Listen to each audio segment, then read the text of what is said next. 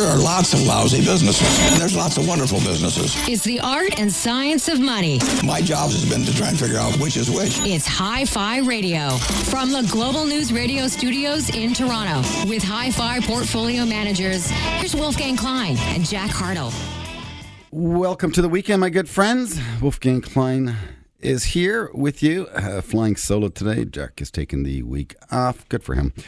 That's what you do in the summer. You take some time off, and well, that's what a lot of folks do on Wall Street as well. And as such, trading desks get thinner, activity drops, and when volume drops, volatility often rises. And certainly, this has been one volatile week. Of course, the Dow down 800 points on Wednesday. Its worst week since 2019 began. But it's par for the course. Each and every year, my friends, I must remind you of this. Each and every year, the market will witness 2, 3, 4, 5% pullbacks, probably 1 or 2 10% pullbacks. And then every 3, 4, 5 years, a 20% pullback kicks into gear. And that's called a bear market. So the academics tell us it must be around 20% or greater to be a bear market. So since 2009 cycle began, we had 2 corrections of 19.8%. I call those bear markets because I like to round up, as we were taught in school. And so 19.8 is 20 in my opinion. So I do believe we've had 2 bear markets. And the second one occurred, I believe, in 2016. And anyways, look, I just finished writing a piece and I've sent it around. I circulate it to those who wish to receive my material. And if you're one of those people, you want to receive some material from us, you can always request to be put on our list. WolfgangKlein.com is how you would find us. But the title of the piece is, Do You Want to Become Rich? And listeners, this is targeted to each and every one of you. Those who are currently working. If you want to become rich, here's what you need to do. First and foremost, you need to focus on making money your way. If you are a plumber, do more plumbing. If you are a security guard, secure some more. If you're a policeman, continue and get some overtime. It doesn't matter what you do, just do it better. And each and every year, do your best to get yourself a raise. Increase your income. That's the first thing you need to do. If you make $100,000 a year, and a lot of Torontonians do, 40 years of work is a $4 million flow of income, which means you're also the most valuable asset around you. Second thing you need to do if you want to become rich is manage your spending. This is not complicated, and you can control your spending. Again, I've demonstrated on my website, I've mentioned this on the show before, $5 a day saved for a 40-year period at a 9% rate of return equates into almost $750,000. So if you can save $5 here, $5 there, reduce maybe your automotive spend, because that is a huge spend. I would suggest the average Canadian on their car, all in depreciation, gasoline, et cetera, they're spending $8,000 or $10,000 a year. Welcome to the shared economy. We'll be speaking about that later in the show as well with Michael Graham. So we're going to control our spending. We're going to make more money. And then you need to do point number 3, which is save your money. Each and every paycheck, friends, you must save. Once you got some money saved, you must learn to do step number 4, which is invest your money. Put it to work. Don't leave it under the mattress and don't leave it in a bank account. Learn to put it to work. And that's the tricky part, and that's what I do for a living.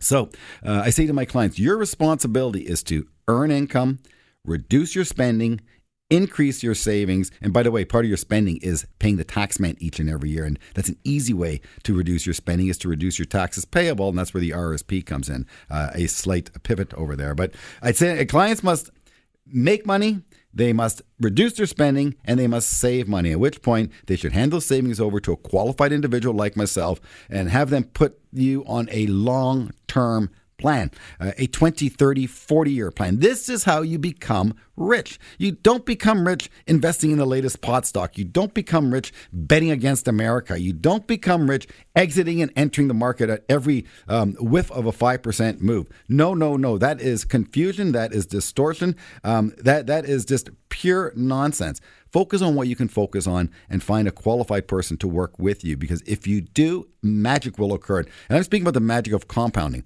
Warren Buffett has made the bulk of his money in the last 10, 15, 20 years as the market, of course, continues to allow his 60-year strategy unfold. And that's what you need to do, my good friends. You need to think longer term. So this applies to each and every one of you. I can't stress these points enough. I'm going to be speaking at a higher level in the show. I want to, of course, always bring it back down to you. You want to become rich? What can you do? Let's go through it one more time. Make money. Go to work and earn a living. Get educated. Invest in yourself, and you will probably get a better job and make more money. Control your spending. If a dollar saved is a dollar earned. Control your spending, and especially the tax man. Number 3, save your money. And as your income increases, increase your savings. How much should I save? The wealthy barber says at least 10%. Pay yourself first. This is not new material, but we don't do it. And again, I'm going to go back to, there's 4 steps in here. Most Canadians do 1 or 2 of those 4 steps. Not a fait accompli. It is not complete. If you want to become rich, you must do all 4 things. You must make money, you must manage your spending, you must increase your savings, and you must learn to put your money to work so your money can start to work for you. It's sure working for Warren Buffett. It's working for me too. Probably working for my next guest, Kevin Muir. He is a macro strategist. He's a writer. He's a blogger. He's a very, very smart man on Bay Street, so much so that some of those big banks often quote him. And I love it when they do that. So he's going to join us, help us focus on point number 4, invest your savings. Your job, make money, reduce your spending, and save it. That's your job. I'm going to take care of point number 4. This is Hi-Fi Radio. I'm Wolfgang Klein. More of the show on the Global News Radio Network, 640 in Toronto. Money. Let's take a break. But after, Wolf and Jack will continue their in-depth discussion about money. You're listening to Hi-Fi Radio from Global News Radio, 640 Toronto.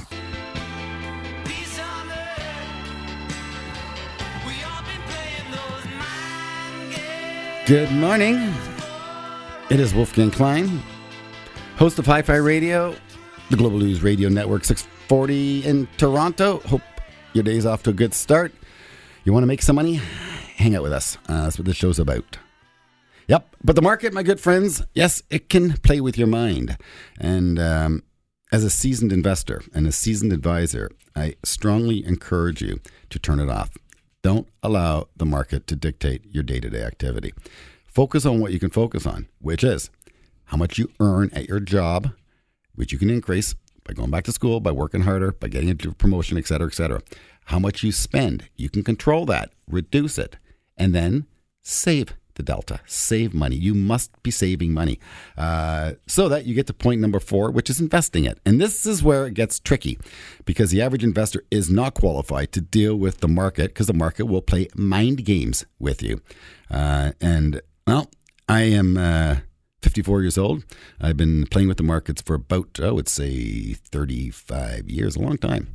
I bought my first stock when I was 19 years old. It was Magna. And you know something? 30 years later, that stock actually worked out quite well, dividends included. Good Canadian auto manufacturing company. Anyways, it's been a tough week. Dow down, 800 points on Wednesday. It is August. Trading desks are thinner. Got a very, very bright man on the show. And last time he was on the show, he was bearish, but he had a bullish bias to him. And if I recall, that was in December of 2018. Is that the last time you were on the show, Kevin? Has it been that long? I think it's been that long, and your counterpart was so bearish. He was so negative. And you said, I expect a Santa Claus rally. It could be quite fierce. And I remember that. I said, I'm in your camp. Because I was buying equities those days leading into Boxing Day. Not as much as I should have, but I certainly was a buyer. I was not a seller. And it was a tough quarter of 2018, but boy, did that market snap back hard. So much so it made new all-time highs. And again, that's where the average Canadian, the average individual out there, they can get whipsawed, they can get shaken out, and only to see the market elevate higher. So Kevin, let's talk about the market itself. What do you make of it right here, right now? And what's your forecast for the remainder of 2019? Well, the stock market isn't actually being as interesting as the bond market. Good point. Yeah, the bond market's where all the action's been. It was only 6 months ago that the 10-year U.S. Treasury yield was, 3.25? Yep. We're now 160 or something like that. The rally, it's running like it's stole something, and it's just taken off.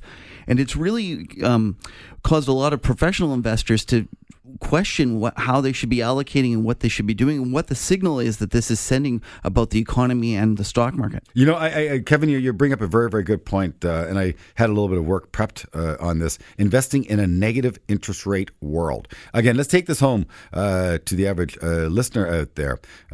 Most of our listeners have mortgages. Right now, they are paying, 3.5% on their mortgage. If they were to move to Copenhagen, they would be able to receive a negative interest rate on their mortgage. Folks, do you understand what I'm talking about here? You borrow $300,000 and you pay back $295,000. That's what negative interest rates are. It is absolutely generational. I said it's generational what's taking place right now. We have to pay attention to this.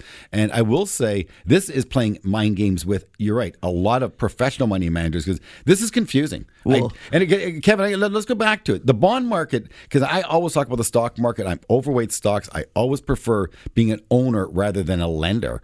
But the bond market this year, no one knows this. It's up 23%.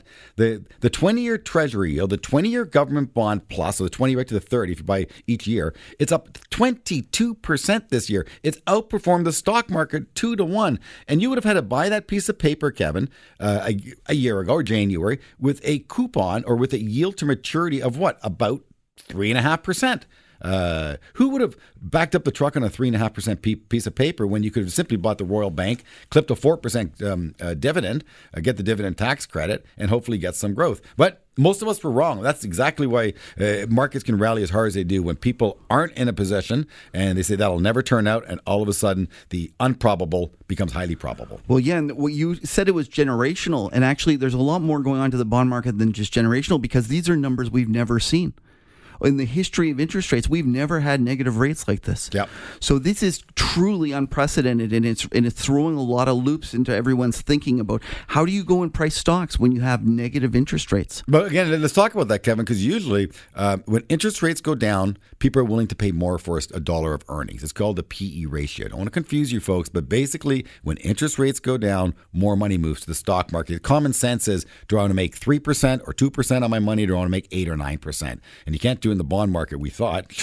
Boy, were we wrong there, because the long bond did rally 20 some odd percent. But the stock market has been the obvious place to go to make that 8-9%.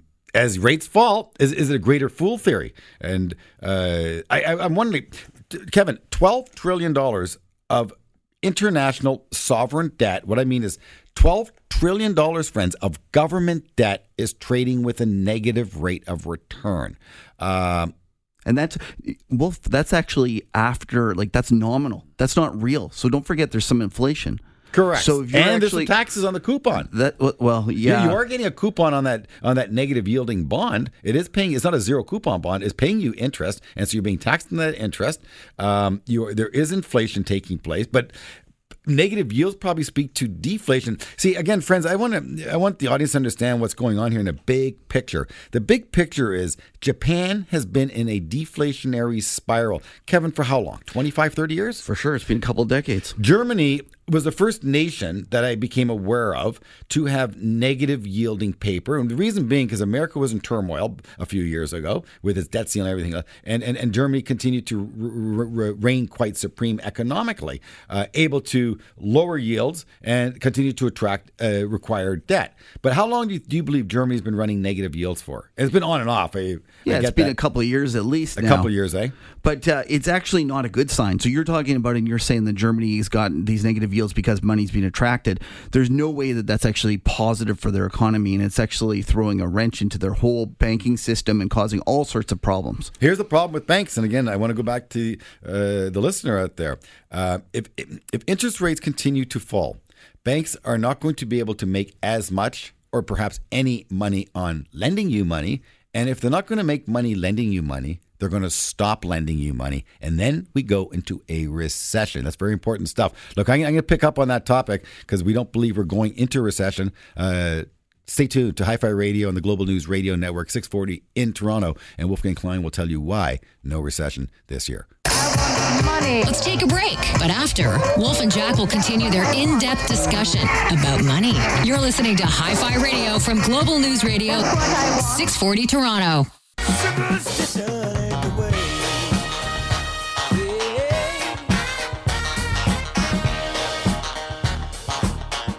That works. Yeah. The Stevie Wonder. So, interest rates around the world are going into uncharted territory of negative yield. Getting some mixed signals out of the United States as to how much they're going to lower interest rates. And, of course, then the Bank of Canada, is it going to follow suit? At the start of the year, the answer was no. But I guess we are all sheep and we live in a flat world. And, yeah, things move pretty quick. And it was once said, when America gets a cold, Canada gets a flu. That's talking negative. There's no sign of a recession. I go back to easy money is certainly here, and it's here to stay. It's getting easier, and that's the point about recession. When money is available and easy, it's game on. The question is, if banks stop making money on those loans, that's the whole talk about the yield inverting. Does this matter to you, my good friends? It's topical. It's worthy of discussion. It's good to be educated. But I repeat, your job, if you want to become wealthy, is make more money, reduce your spending, save your money, hire a pro, and put it to work, and let the money then begin working for you. That's what you need to focus on. But topic of conversation is quite fascinating. Negative interest rates, new concept. And again, our chief strategist, Tony Dwyer, said this is generational. And I want to make this point about generational, Kevin, because you understand this, because some things move pretty erratically. Pot stocks come and go. Tech stocks have its wreck. But when it comes to interest rates, when it comes to currencies, this is really long cycle. We call it secular stuff that tends to hang around a lot longer than we anticipated. In other words, interest rates have been falling from 19% in 1980-82 all the way down to negative yields, 40 years later. They can only go into the abyss so far. At some point, Kevin, they're going to have to go positive again. And most of the world still is positive yield. In other words, you can make some money on a debt instrument with various governments. Don't lend to the Ruskies. I wouldn't lend to the Russians. You probably get high yield there. And I know Indian debt would pay you about 6%, but it has that price point for a reason. On a different note, isn't it funny? I caught some European debt. I think it was Greek debt. I think Greek yields actually fell below American yields.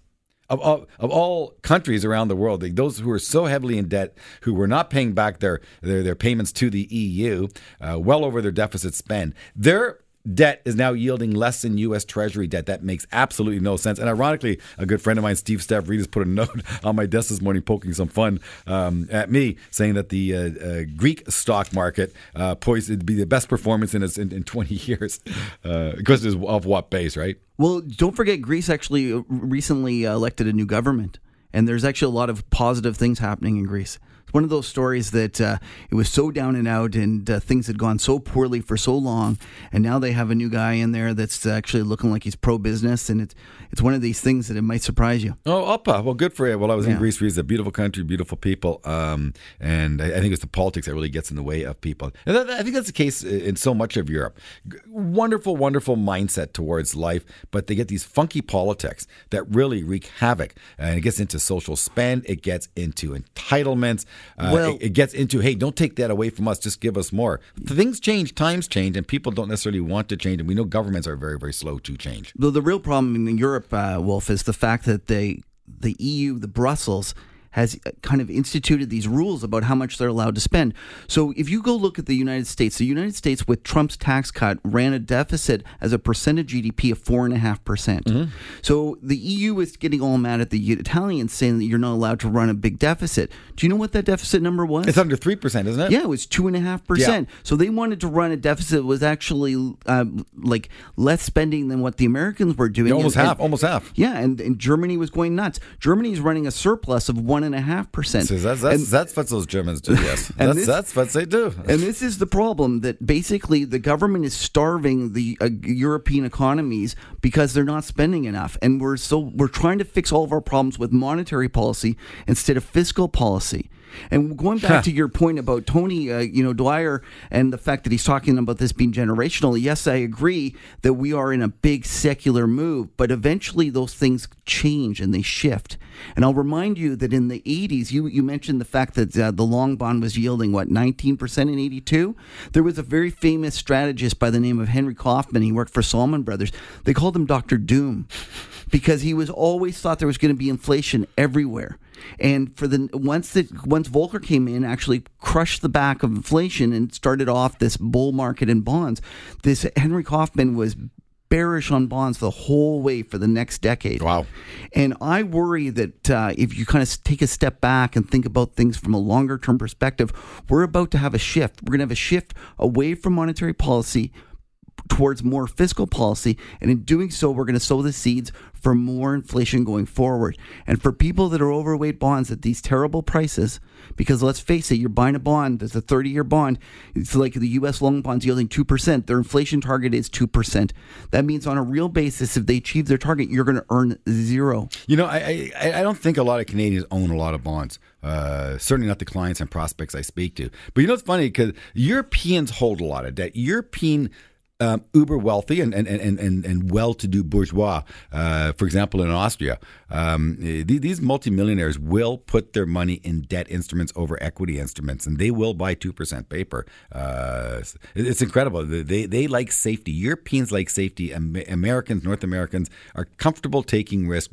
Our public markets are so much more sophisticated, more accepted than they are, I think, anywhere else in the world. I think that's, again, a very interesting phenomena. There's also an opportunity, I think, for Canadians to be able to piggyback on the success of the American markets and the breadth of the American markets, as they are a cousin next door. And it's easy to operate in a similar time zone with a almost similar type currency. Look, I'm going to go to commercial break here. This is Hi-Fi Radio. Got Kevin Muir in the studio, a director at East West Money Management. I'm more of a north-south type guy, and that's what makes the world go round. Global News Radio Network 640 in Toronto. This is Hi-Fi Radio. Listen, we're going to take a break. But when we come back, more money talk. You're listening to Hi-Fi Radio from Global News Radio 640 Toronto.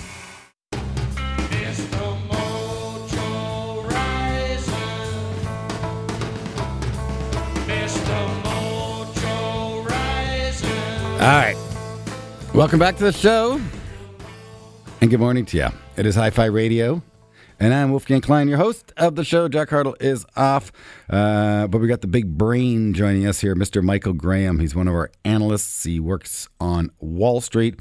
And, well, I almost rubbed shoulders with him at the Canaccord Genuity Growth Conference in Boston, of which I attended and learned so very much. But Michael was out entertaining clients and getting them set for their next speak. It was just 3 days of constant learning and sat in front of dozens of companies presenting various wares. And it's just incredible how the world really has changed. You know, in 60 seconds, 266,000 hours of Netflix is consumed. In 60 seconds, 3.7 million Google searches take place. And in 60 seconds, just under 1 million Facebook logins occur. Yep, and this is Michael Graham's backyard that he plays in, his sandbox. So thanks for joining us again on the show, Michael. Thanks, Wolfgang. It's good to be here. It's always great to be on. So, so Michael covers the likes of Google, Amazon, eBay, Facebook, Lyft, Netflix, PayPal. A stock I don't own is Square, and that's a very, very cool company because I purchased a wood carving in front of the Home Hardware store in Minden, Ontario one Saturday morning, and they had these dudes with chainsaws, and they were carving up birds and bears, and I bought a wizard. I thought about the stock market wizard. Very, very cool. And I said, well, guy, I don't have $300 cash on me. How do I pay you? He said, no problem. Just I'll get my phone, and you'll just tap your credit card on my phone, and it's all done. I said, really? And sure enough, and this was a couple years ago, and sure enough, that's what he did. Out came his cell phone and a little tippity tap, and payment went through, debited to my card, and I walked away with the wizard. Very, very cool carving. And sure enough, it was Square that powered that transaction. And so let's talk about a couple of different fields, Michael. I want to talk to you about, of course, the shared economy, which you are an expert in. And I also want to talk to you about the digitization of commerce. And why don't we start with that, the digitization of commerce, because we're seeing more and more transactions occur digitally and less fiat, less and less paper, and I guess gold coins for that matter being transacted. Yeah, you mentioned Square earlier, and I had a very similar experience recently too, Wolfgang. I mean, first of all, we really like that company. We've got to buy on the stock. We think it's going to have a lot of growth ahead. A lot of their growth is coming from very high margin software and services revenue, which is driving profits. But I had an electrician come out to do something at my house, and he billed me through Square, and I paid him via Apple Pay, and the whole thing took just a couple minutes, and that's a very a relevant example of what Square is doing, and they're also bringing cash into the Square ecosystem and then leveraging it in different ways. So they're also developing a tremendous amount of float as well. So just really innovative and helping merchants serve their customers in a lot of great ways. But it's incredible because the space of digital payments, it seems simple, but it's not, because there are a lot of silos that you can invest in and a lot of participants in each silo. What I mean is there are the companies that produce the credit cards, the company that produce the embedding of the chips, the companies that handle the payment processing, the companies that offer the billing part. You got the credit card companies. Then you got the various software around all of it. It's complicated. I own a company called Fiserv. So they are part of that ecosystem. And again, that's a stock that's working very, very well. Now, you also own PayPal. So that's part of that same ecosystem where you cover PayPal. Let's talk about that stock. I think the latest quarter wasn't that robust, if I recall correctly. Stock gave back just a little bit. Do you think the company still has legs being spun out now from eBay? I mean, PayPal is one, we used to have a buy on it. We've had a hold rating on it for a little while here. And, really the thesis there is that we do believe that they can continue to be successful with growing the top line, but increasingly we see that coming in terms of lower margins, and we're not, certain that they can keep, profits growing as quickly. The company did come through a couple of recent headwinds. They did lose, post the separation from eBay, which took place, a couple of years ago. They did lose eBay as, a primary customer as eBay developed its own payments platform.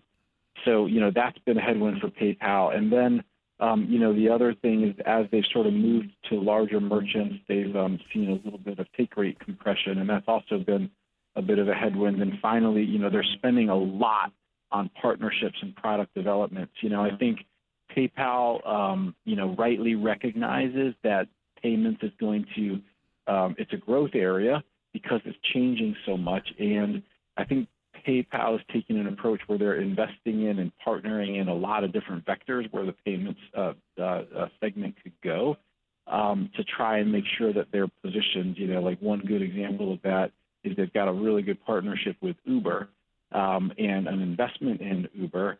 And, they should be able to kind of leverage that into more payments volume over time, but they're not exactly sure, I don't think, how that's going to turn out. So those investments are also pressuring margins a little bit in the short term. So, I'd rather own Square than PayPal here.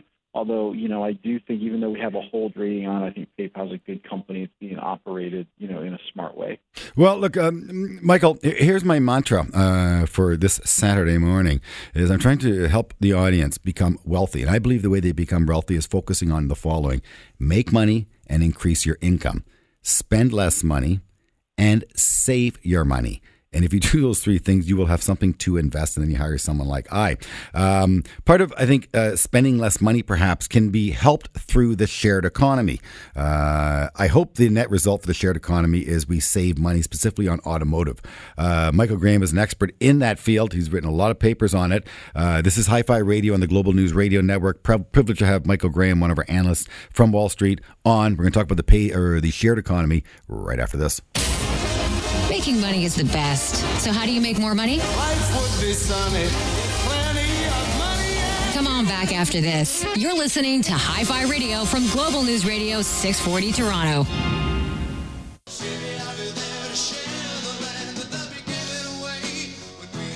You see, if I was Lyft or Uber, I would buy that song. Yep, and I'd run some good old traditional commercials around that. Well, who knows? Maybe they've been offered, eh? We got Michael Graham on the line. Played you a little CanCon from the Guess Who. Michael, are you a Guess Who fan? Do you know who the Guess Who is? I do know who the Guess Who is, and yes, I am a fan, and I think that's a great song that you chose, and it's definitely emblematic of what we're seeing in the sharing economy. Well, look, I came down to Boston to hang with you and a bunch of other brilliant analysts and a lot of very cool companies. Again, the Canaccord Growth Conference that I attended, my good friends, is about growth. And we are living in a slow-growing economy that is slowly slowing even further. So finding companies with growth is where it's at. And, well, Mike Graham is dealing with a bunch of growth companies. He covers them. And as such, he's a rock star. He's getting love, whereas if you're a oil guy, an oil miner, well, yeah, work on a rig. No love for the rigs, but lots of love for tech. So the shared economy, and it's the number that's amazing, Michael. This is the number that blows me away. Is our car. Now I have a 15-year-old car, so I'm not a car guy because I'm cheap and I want to save money. I'd rather buy stocks than buy myself a new car. But we use our car barely 5% of the time. The other 95% of the time, our car sits idle. And that's what this whole shared economy is leveraging off of. Plus, the cities are getting more congested. Plus, parking's expensive. Plus. So please speak to those trends. Speak to the numbers that you're seeing. And how's biz at Uber and Lyft these days? Yeah, you're absolutely right that your car sits idle, almost 95% of the time. And that's bad because it ties up capital. And in addition to that, when it's sitting there parked, it takes up real estate, either in a parking lot in a city or in your garage in your home or whatever. But that, is just more costs that need to be employed. And so, the shared transportation networks like Lyft and Uber just make a lot of sense. And in addition to that, like even when people are using other types of vehicles besides personally owned vehicles, like let's say it's a taxi, that system is very inefficient. You walk outside and just randomly hope for a taxi to go by that doesn't have a person in it already. It just seems, wildly suboptimal. And in the case of public transit, you have to get to where the public transit starts and finishes in order to use it.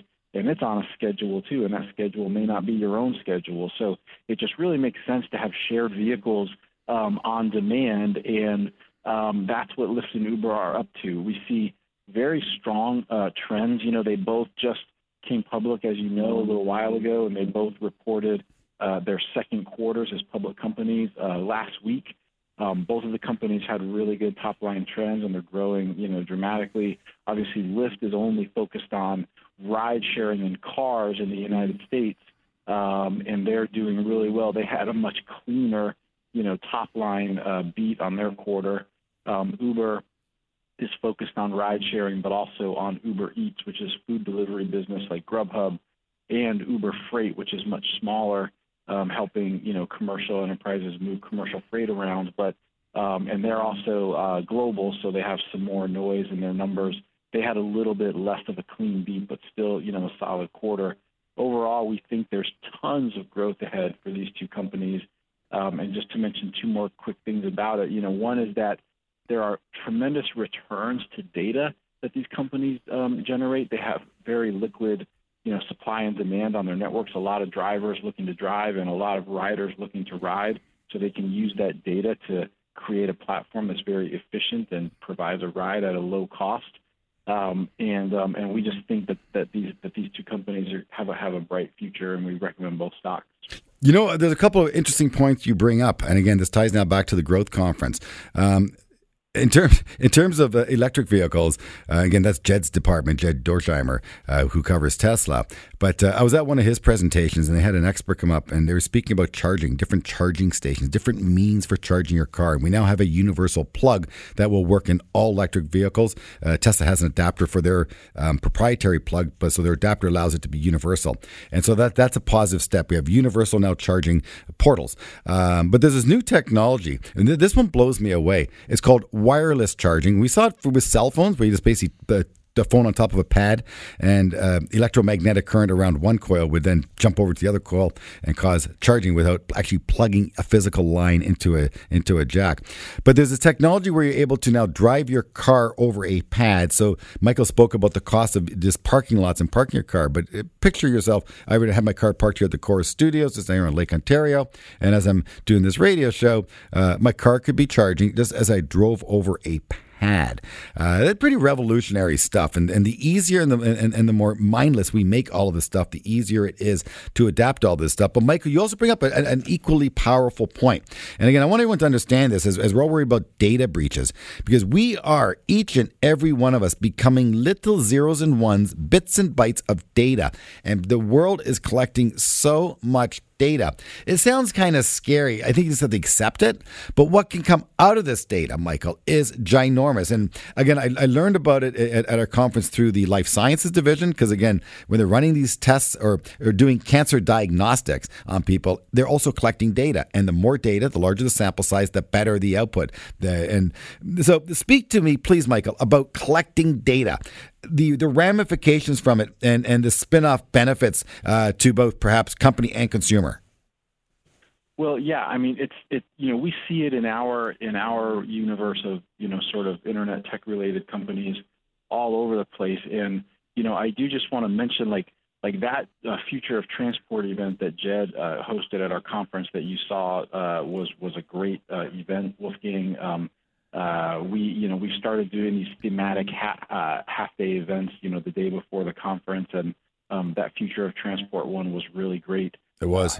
The panel there with two of the leading electric scooter companies, and we just got a lot of great information about that. On the data thing, like we're seeing data across all of our companies. Facebook uses tons of data. Oh, do they? that we all know. Google does as well. You look at Google Maps, and it's just an incredible array of data. Where it's really important for Uber and Lyft is that these companies like this is a duopoly. And Uber and Lyft are a duopoly in the U.S., and Uber, has a lot of other duopolies in other markets with different players, internationally. In order to, and we've seen, a hallmark of the Q2 results was that pricing has started to go up a little bit because the competition is settling down a little bit. Mm-hmm. If they can maintain duopoly structures, it'll be really good for them. And why we think they can is because they can use all the data about who's waiting for a ride, how much they're willing to pay for a ride, who's waiting to drive, how much and where do they need to be. How can they telegraph to drivers when to come on and when to come off so that the drivers can earn a good hourly wage. All those things are things that with the size and scale that Uber and Lyft have developed, they can do it, and a startup would have trouble doing it, and we think that's important. Again, business has changed. Business strategy has changed. 100 years ago, if a new sector emerged, competition would be fierce. There'd be 100 players. I don't care what industry, there were 100 players. Today, when a new industry emerges, it tends to be tech-focused, and there tends to be a monopolistic approach with one company, i.e. Google, or a duopolistic type environment, which is exactly what Michael Graham's referring to with the Lyft, PayPal, the social network, same thing. There's a few players, and that's it, right? You got Facebook, you have Instagram, which is owned by Facebook, you have WhatsApp, which is owned by Facebook, and you have Twitter, which is owned by Donald Trump, I guess. Well, the one thing that's really interesting is like in some of these monopolistic, markets where these companies sit in between consumers and advertisers. One side of that equation, which is the consumers, doesn't really have a problem with that monopoly because it's a free service. Right. Google Maps is free. It's remarkable that what they give you for free. I totally agree. Michael, let me just go to commercial break here if you don't mind. Otherwise, our sponsors will fire me. We don't want that because I want to keep hanging with you on the show. It is Hi-Fi Radio, Global News Radio Network, 640 in Toronto, and it's called Hi-Fi Radio. Stay with us. There's more shows still to come. You're listening to Hi-Fi Radio from Global News Radio, 640 Toronto.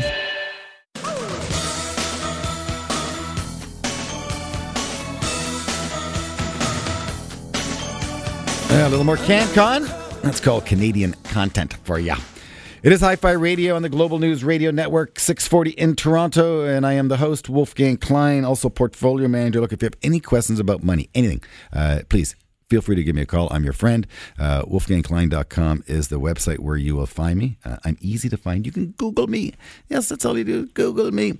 Isn't that amazing, Michael? We don't need to spew out phone numbers anymore. I just Google It solves. It's amazing what a powerful tool. And of course, we're speaking about Google Maps as we use our cars 5% of the times, and it's incredible. People now use Google Maps to go to the corner store. What are you doing?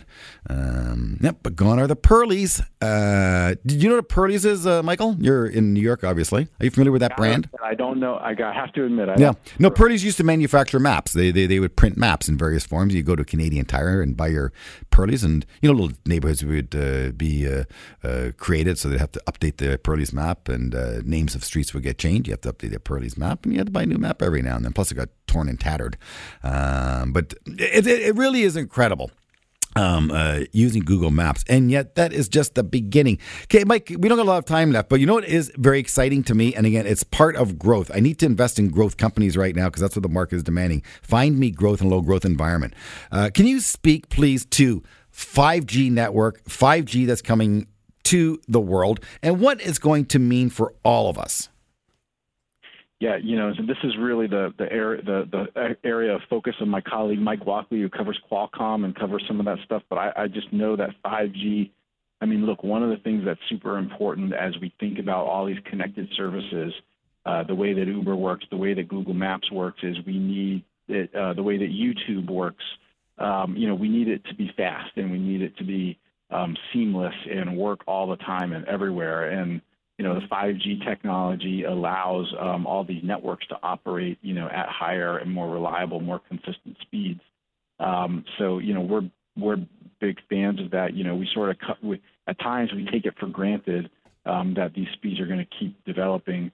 And Wolfgang, I just wanted to real quick circle back. Like you mentioned, our growth conference. It's become such a hub in Boston every August of activity. I was just looking at some stats. We had over 600 institutional investors there. We had 1,000 presenters. We had 9,000 one-on-one meetings between investors and companies. 9,000 of that, and that's why I couldn't book when I was trying to get a few booked for myself. I couldn't do it. No, I'm not. You laugh. I missed out on the one-on-one. I couldn't even see you. You were so busy at the event. Actually, it's funny you speak about that conference because I got a good old-fashioned idea out of it, and it's advertised up here in Canada. It's called Generac, and I just bought the stock for clients and for myself. But the 5G network is basically a bunch of cell towers operating at full capacity, but with 5G comes autonomous driving, which means you don't have to drive your car. The car will drive for you.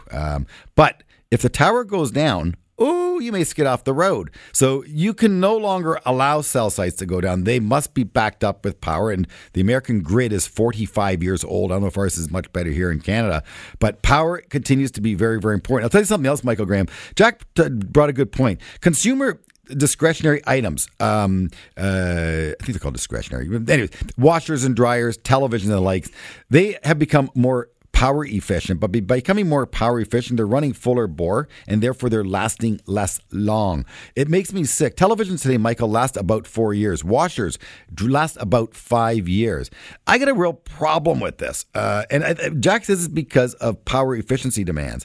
Again, I know I'm pivoting away from our point of conversation, but we want everything quick. We want everything now. We want the latest and greatest. But some of the latest and greatest isn't actually that great, and technology can be very frustrating when it doesn't work. Because my TV's on the brink, therefore I can't get into my Netflix right now. So the stuff that I'm relying on, when it doesn't work, oh, good golly, it's game off, isn't it? Oh, man, we are relying on technology more and more, and you really need it to work all the time. And it's only going to get either worse or better depending on your perspective. Glass is full, buddy. Half full. She's going to get better. Michael, look, it's a real pleasure to speak with you again on the show. Good job at the conference. It really was a great conference. Such a good conference. Mr. Peter Lynch shows up each and every year. He's the author of One Up on Wall Street. If there's a book you want to read in the stock market, that'd be one of my top 10. One Up on Wall Street, Peter Lynch. Of course, I rub shoulders with him as I do each and every year. He's like, I can't wait for me to let the hug off, but it's always cool to see him down at the conference. My friends, I want to wish you all a great weekend. Be safe, be well, be prosperous, and don't forget, make money, spend less, save, and when you're ready to invest, you can always give me a call, wolfgangklein.com. You've been listening to Hi-Fi Radio with Wolfgang Klein and Jack Hartle, portfolio managers at Canaccord Genuity Wealth Management. For questions about today's show or any money questions you need answered, email Wolf and Jack at wolfgangklein.com. Hi-Fi Radio. For the love of money. We'll see you next week.